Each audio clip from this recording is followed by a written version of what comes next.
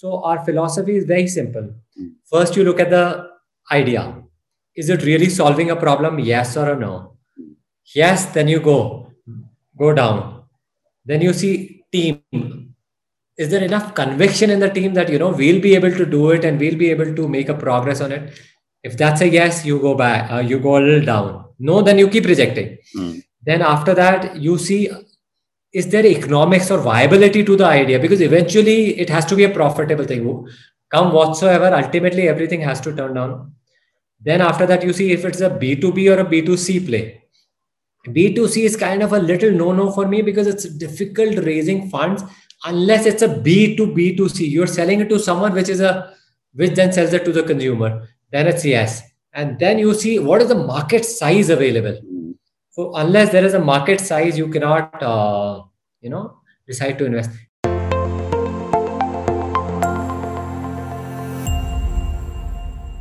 Welcome to another episode of The Brand Called You, a vodcast and podcast show that brings you leadership lessons, knowledge, experience, and wisdom from hundreds of successful individuals from around the world. If you are new to our channel, please consider subscribing to it and hit the bell icon so you never miss an update. I'm your host, Ashutosh Garg, and today I'm in conversation with a very, very accomplished entrepreneur from Jaipur, India, Vivek Lodha. Vivek, welcome to the show. Thank you. Vivek is the director of JVS Foods Private Limited. He's an angel investor and he's a public speaker. So Vivek, let's talk about JVS Foods first. Tell me about this venture. So JVS Foods is a food processing unit. We've been serving millions of undernourished children and women across the globe. Mhm. Basically, we make institutional food, which is only supplied to agencies like state government, national government, developing nations, UNICEF, World Food Program. Through all these organizations, we supply low-cost nutrition food, which eventually goes to the underprivileged kids of the world. So we've been doing this for a very, very long time, and we've been in touch with most of these world-class organizations, and they constantly tell us to develop products and go about further expansion. So after doing this, I think in 2015, we started doing more and more R&D with R&D product with new products, Mhm. and then we came up with a supplement for salt, which is an iron supplement added to salt because anemia is a major problem in our country. And then after that, we got fortified rice kernel, which are rice kernels added to the rice, which gives you iron, folic acid, and B12. So there on so on and so forth. We've been constantly trying to evolve, and R&D is what keeps us upbeat. Amazing. And, how many meals would you be supplying daily, monthly, or any numbers?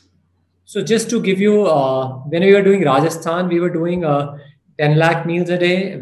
And then at some point in time, we were doing 3 states, which would probably be around 35 to 40 lakh meals a day. So the number varies because it's a tender-driven process, but qualification is essentially if you have to be approved by world-class agencies. So that's only how you will be able to do Wow. it. And just a follow-up question to that. I mean, every state would have its own cuisine requirements. How do you manage that?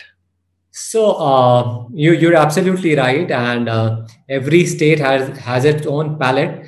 But essentially, this food is going free of cost to the lowest strata of the society, Mm. where they have bare minimal food. And especially when a child is born, from a 6-month-old child to a 3-year-old child, this is like a low-cost Cerelac, if you had to say. Okay. So it doesn't really matter what their palatability is. Mm. All those state governments kind of design the recipe as per the requirement of their state, but essentially what they really like is sugar in the meal so that it's more palatable. Mm. And it's for the women of the society which are undergoing pregnancy or lactation period. So this is more like a medicinal meal. At the same time, it's tasty. So yeah. Very interesting. So Vivek, when I was looking at your website, you showed two food ranges. One is institutional and the other is commercial. What is the difference? Institutional, I'm assuming, is what you supply to states. So So website could be deceptive. Mhm. We are a complete B2B player. Okay. Institutional food is going to all these state governments, UNICEF, and all these NGOs of the world. And then commercial range is essentially we make product which private sector kind of sells it under their brand. So we are giving products to ITC and Nestle and but they're not directly consumed. They would either mix it with some of their products or they want us to do R&D for their product. We make a product, we design a product for them, and then they decide if they want production with us or they want the product ready and they can take it to wherever they find it as more feasible. Yeah. Very interesting. And you mentioned that you're working across the country. Are you working globally also? So right now we are working across the country only. Mhm. We have worked across the globe, mostly in African continent. Mhm. These are underdeveloping or developing nations like Sudan, Egypt, and all these African nations. I think 18 countries in Africa we've supplied, but Mhm. fortunately we've also supplied to Europe at some point in time where people really liked our product and they directly called for from our company. Okay. So yeah, but Fascinating. Fascinating. mostly Africa. And what are some of the challenges that you face, when you are supplying across the whole country? So when you're supplying across the country, Mhm. first challenge is the cultural issue, then there are language issues, Mhm. then are logistics, supply chain, government policy, to name a lot of them. But fortunately, we've been lucky because we've got support of the people there. And also, like you had actually earlier mentioned, the palatability and Mhm. taste, we kind of customize as per their requirement because sometimes from the field there is a complaint stating that ki sir mithai kam hai.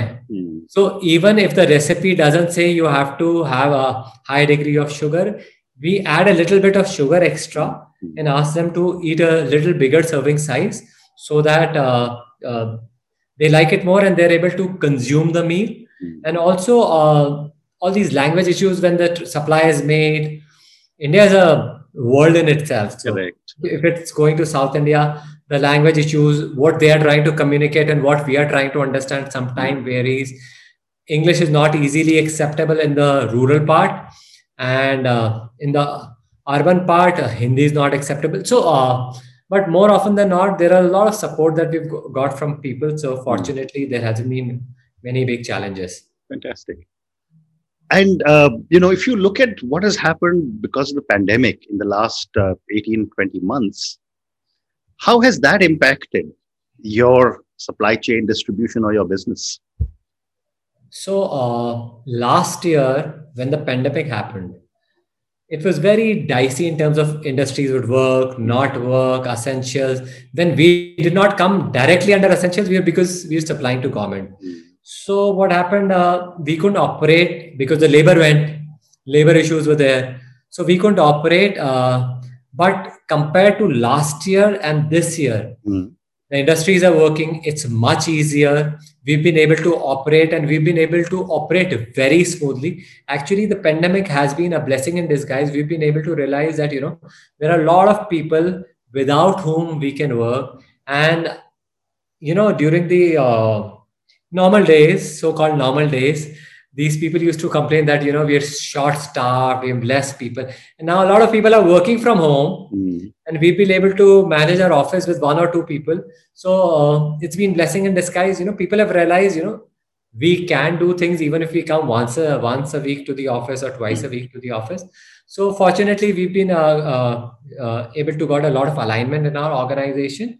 And last year there were problems, supply chain also, logistics also. But this year it's been just a Sailing. cakewalk for us to say. Very Yeah. nice. Very nice. So I'm going to now move to the next segment of our conversation. In your avatar as an angel investor, uh, tell me, what do you look for before you decide to make an investment? So before I make an investment, I probably made 50 plus investments now. So you have to have that philosophy around the investment that you're doing. Mhm. So that first two, three investments got me thinking, and then I designed a philosophy. So our philosophy is very simple. Mhm. First, you look at the idea. Is it really solving a problem? Yes or a no? Yes, then you go down. Then you see team. is there enough conviction in the team that, we'll be able to do it and we'll be able to make a progress on it? If that's a yes, you go back, you go a little down. No, then you keep rejecting. Then after that, you see, is there economics or viability to the idea? Because eventually it has to be a profitable thing. Come whatsoever, ultimately everything has to turn down. Then after that, you see if it's a B2B or a B2C play. B2C is kind of a little no-no for me because it's difficult raising funds unless it's a B2B2C. You're selling it to someone which then sells it to the consumer. Then it's yes. And then you see what is the market size available. So unless there is a market size, you cannot, decide to invest. And after that, eventually, what is the exit plan? Every investor would ultimately look at what is the exit I'm going to get. So if the flow chart is kind of viable and everything is in place, I'm happy to go and invest. And I've got this philosophy written as an article on my LinkedIn. And I keep posting things on LinkedIn, because so that it's easier for the startup to approach me. And also they know my philosophy. So they exactly know what I'm looking for. So yeah, if people are interested, they can check my LinkedIn and I've got things posted on there. Wonderful. And you just mentioned that you've invested in over 50 startups. Yeah. So a question that I have for you is that what are some of the key challenges you face with startup founders? So with startup founders, the key challenges are basically fair to say, these are very because. So I'll come from the starting. As an angel investor, there are only 3 Fs who would invest in you, and that's not my statement. That's a friend of mine who's got a decent exit from IIT. He's made this statement: 3 Fs: family, friends, and fools. So most of them, neither I'm family, neither I'm friends. So you're out to be a fool out there. So however smart you are, if you have a documented framework, it's fine. If you don't, then you're actually, it's a fool's play. So when I'm investing with these startups, I essentially look for their future and the challenges that I face with them. They have a great idea, great passion, and everything is sought out, but they don't understand how the real world functions. They think, this is out of box idea, and which I also believe is a great idea. That's how you decide. But they don't understand there are government norms, there are compliances, there are things that, you have to ensure that you have to follow.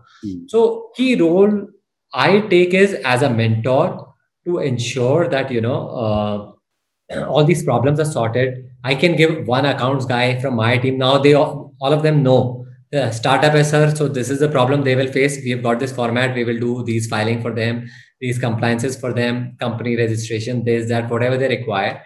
We will do all that help for them. But essentially, they're not prepared to hit the market, if I had to say, because when you're hitting the market, then there's so many other challenges you see in your life, but all they have is passion. So which partially I like, but partially I dislike that, you should be really aware of how things are moving around. But sometimes I keep thinking, if they're aware of all these things, they are probably never going to come down to an investor like me. They would probably go to a much higher level guy. Very well said. Yeah. And, you did mention a little bit about an exit. At what stage do you look for an exit? So if I had to give a short answer, it's very simple. Whenever you get it, okay, you don't have to be greedy because exit does not happen every now and then. But to elaborate it, whenever there is a bigger investor coming in, like a Series A or a Series B coming, that's the time you got to pursue your exit. Exit will not come automatically to you. You got to tell the founders, I've got my shares available for secondary sales, which are typically 15, 20, 25% discount to the current round. But I'm happy to sell them off because I've got 3x, 5x, 7x jump, which I believe is enough for me. It's not the time you be greedy and think about 18x or 20x, but more often than not, I've realized, and this is again coming from experience, so at some stage I had a 8x or a 10x exit. And that was after 2-3 years of investment. Another 3 years waiting, 10 became only 12x, and that too also not real. Okay. Because there were no takers for it. And sometimes the real exit happens at some stage you saw a 10x, But now the real exit is happening at a 4x or a 5x, because the players like Reliance would buy it out, or a big players would buy it out. They buy it very cheap. Correct. Yeah. So essentially, when a bigger investor comes in, please offer your shares for secondary, and that's the best time you can actually get an exit. And a lot of angel investors kind of miss Missed that. Okay. this thing. Yeah. That's amazing advice. Yeah. So one more question, for on angel investors. You mentioned that, you've got a team of people who would automatically take charge of company banani hai, returns, etc. How involved should an angel investor get in the governance of a startup? So I don't know if the governance of the startup. So if I'm the sole investor, I would sole, or two or three friends if you're investing, I would actually be involved to a deeper extent, unless it's a crowd funded. So if it's a crowd funded thing, it's great. But now I've moved to the crowdfunding thing, because a lot of things become easy. Due diligence and all these things are done by these angel networks.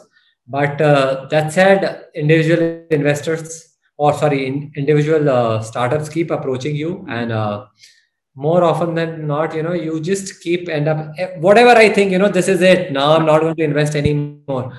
But it just excites you, and you were asking me about governance, but I'll tell you something more relevant to it. As a startup investor, I am actually learning much more than what they are learning out of me. They come up with these fantastic ideas, and they have got so many things that you don't realize that it's going to work. But after a while, you realize that's the future. So now you have to catch them early, catch them young.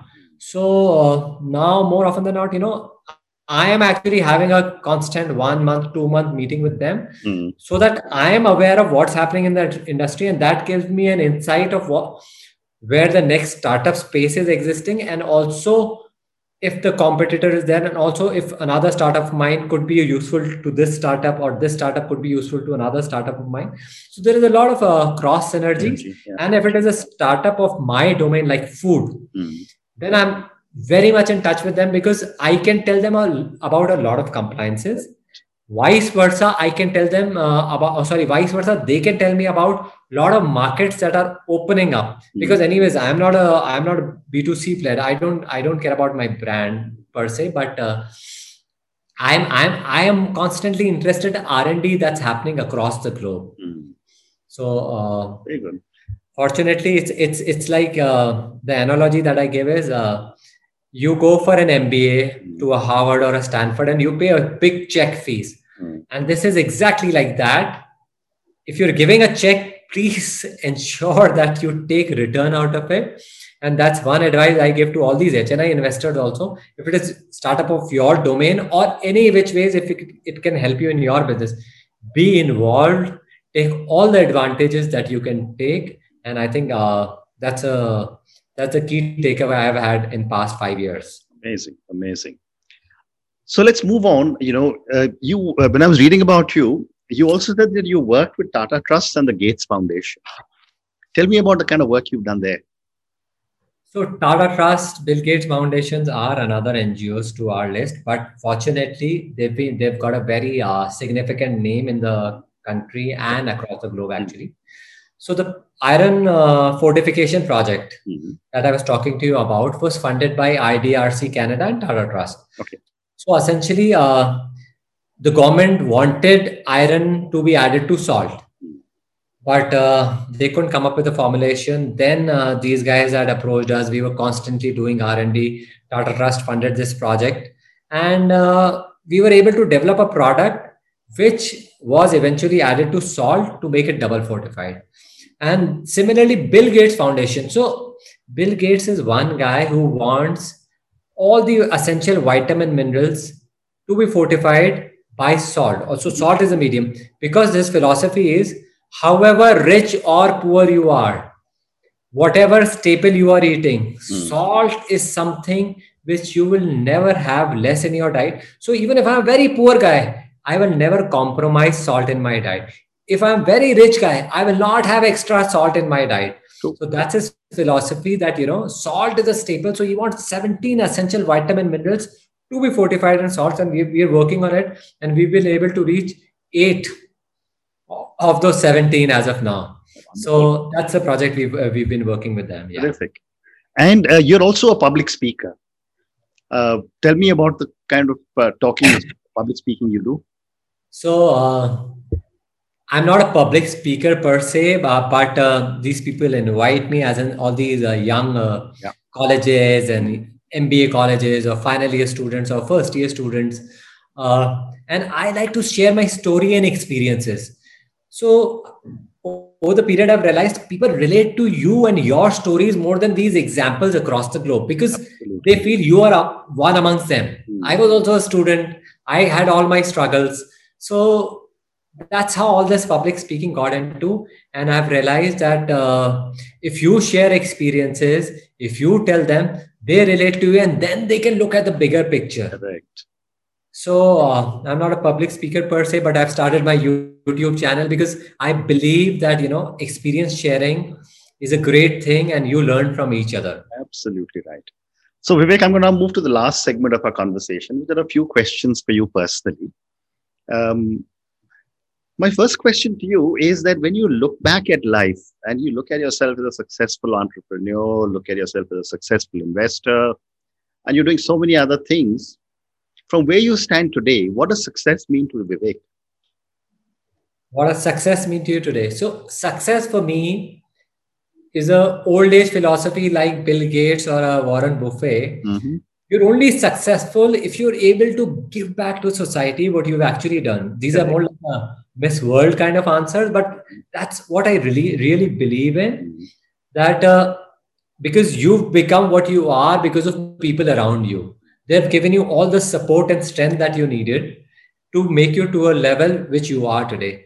So, best ways giving back to the society is through sharing of experiences or through investments or helping someone who really needs help. So for me, someone who's really successful would be someone who's actually giving back to the society and is now actually thinking about what society needs and is giving back to the society. And I would actually add one thing. I'm actually a big fan of Warren Buffett and Bill Gates.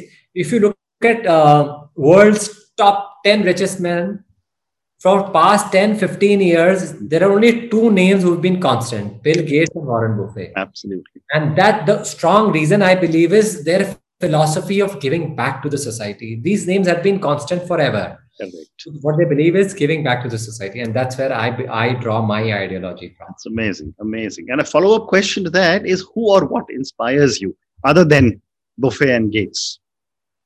So honestly, these guys inspire me only to one extent. The other people who inspire me are firstly or is firstly my dad, Mhm.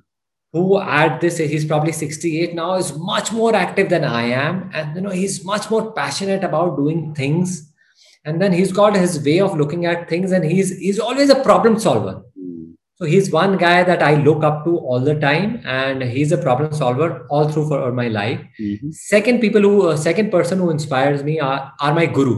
So Mhm. I'm a hardcore Jain. I'm an ardent Jain follower. Okay. So all these Jain monks kind of inspire you. You've got everything in the earth, but these people, they don't need anything. Mhm. They don't even have anything of their own. I mean, all they want is they would come to your house, take some food, and go back, and they're busy in their study, and they're always happy. Whatever state of or whatever time you would go, they would walk barefoot in heated, heated weather, and in a cool weather, they have nothing to Yeah. protect them. Mhm. At the same time, even if you go and ask them, "How are you?" or "Yeah, aap kaise hai?" They would always be one smile on their face and saying, "We're very happy." Mhm. So that's something that inspires me. Come whatsoever, this ultimate happiness is ultimately going to be achieved when you are giving back, or you've kind of said that. So I'm a hardcore clan believer, What a and great answer, and something that I've not heard from anyone else. And my last question to you, Vivek, now is on failure. And I actually have a new book that was published a month and a half ago on failure. I've had this hypothesis that Indian parents or South Asian parents don't teach children it's okay to fail. We are always taught first in class, head of the line, etc., etc., and that manifests itself in our behavior patterns. Yet we fail. Of So course, my we do. Everyone does. correct. So my question to you is, what are some of your learnings from some of your mistakes? So I've done big fiascos in my life. I'm sure. I'm not one of those who would say, my life has been perfect, perfect, perfect. Mhm. Fortunately, I've been supported by people all around me so that I've been able to come out of them. So Wonderful. talking about my failure, one big lesson that I learned is you just don't trust everyone on your face value. You know, we born in a Jain family have a very soft heart and we just trust everyone or whatever they say. Mm. So, one big failure is I've realized is I've trusted people beyond the extent that they start taking advantage of you. Mm. So, don't trust people easily. That said, do your due diligence, do your documentation check, and then start trusting. Trusting is a great habit. Secondly, if you've realized someone has done a mistake somewhere, or someone has actually lied to you once and now they're trying to cover up for those things, don't be gullible to fall into trap. Again, do all your due diligence. Just don't be easily gullible. So that's one very important learning that I've got is, I'm not saying don't trust people, but don't trust them on your face value. Do all your due diligence before Correct. you invest, because you've also earned your money in a hard way. My father wasn't a businessman. He Mm. started his own business at a very late age, and eventually he's given us a lot of learnings, Mm. which at some stage we try to ignore, but ultimately we have to fall back on him, because whatever failures we've got, he's the guy who's going to Very true. settle those things. Very And I'm true. very proud to still say that I live with my father. People, they think that doing their own or making something out of their own is a very big thing, but I'm very proud to say that I'm still dependent on my father, and I'm a I'm he's my problem solver to go to person, and whatever wrong, even if I do, he's always supporting me and telling me these are the principles that you should always be careful next time you do any other step like that. Fantastic. Vivek, thank you so much. I mean, it's been such a privilege speaking to you. I mean, I'm grateful you taught me about the three F's of business, of being an entrepreneur, family, friends, and fools. Uh, but what an amazing journey you've taken me down, sharing your philosophies, sharing your thoughts, and I'm so delighted about the amount of respect and gratitude you have for your dad, for your father. Thank you again, and good luck. Thank you, Ashutosh, for having me here. It's an absolute pleasure to be here, and I'll be happy to help you in any of the endeavors that you have in future. Thank Thank you you for so having much. me. Thank you.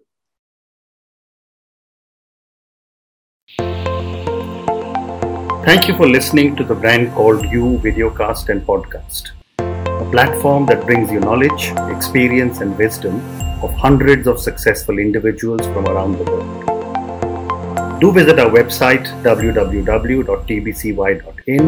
to watch and listen to the stories of many more individuals. You can also follow us on YouTube, Facebook, Instagram, and Twitter. Just search for the brand called You.